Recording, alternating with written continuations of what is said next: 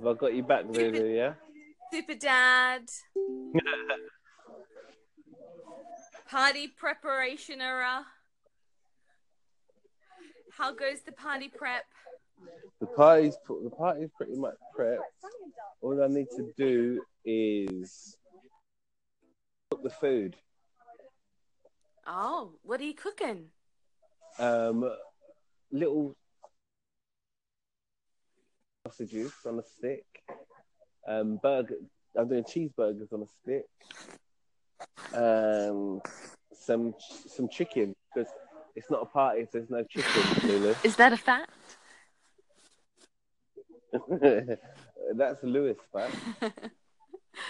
In Lewisland. If I go to a party, in Lewis Island, if I go to a party and there's no chicken, then it's a good chance I lose out.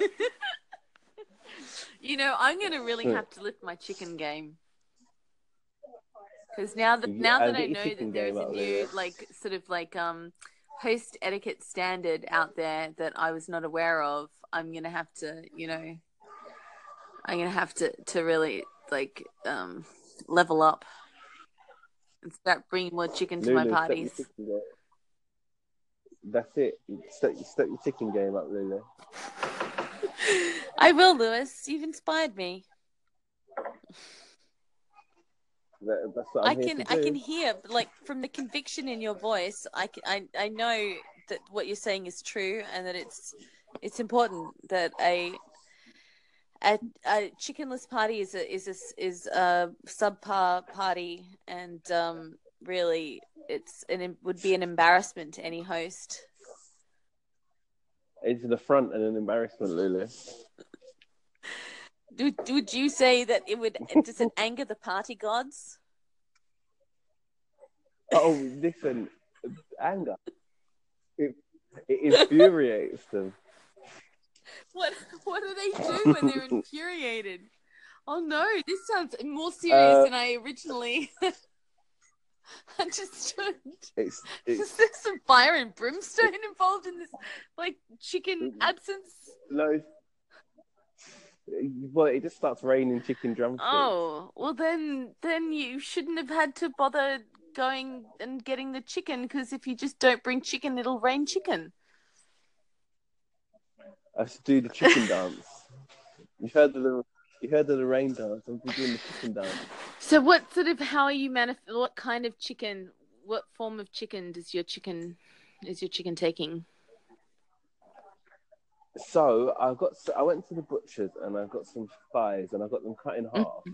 So I'm just gonna really lightly season them, because I don't want to burn out the my guest's mouth.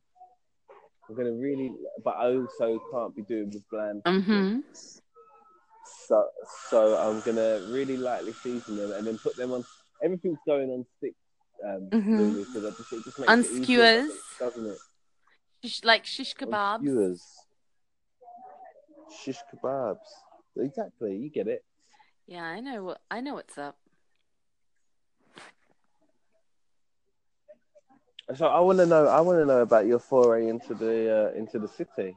Oh, so I had a very amicable breakup, right, with my. Lewis, you did it! You made it to the top 20. Oh my God. I know I'm a little bit late, so my apologies. But congratulations. So many congratulations. And also thank you for favoriting my channel. But besides the point, you made it to the top 20! Oh my God. Okay. So, congratulations.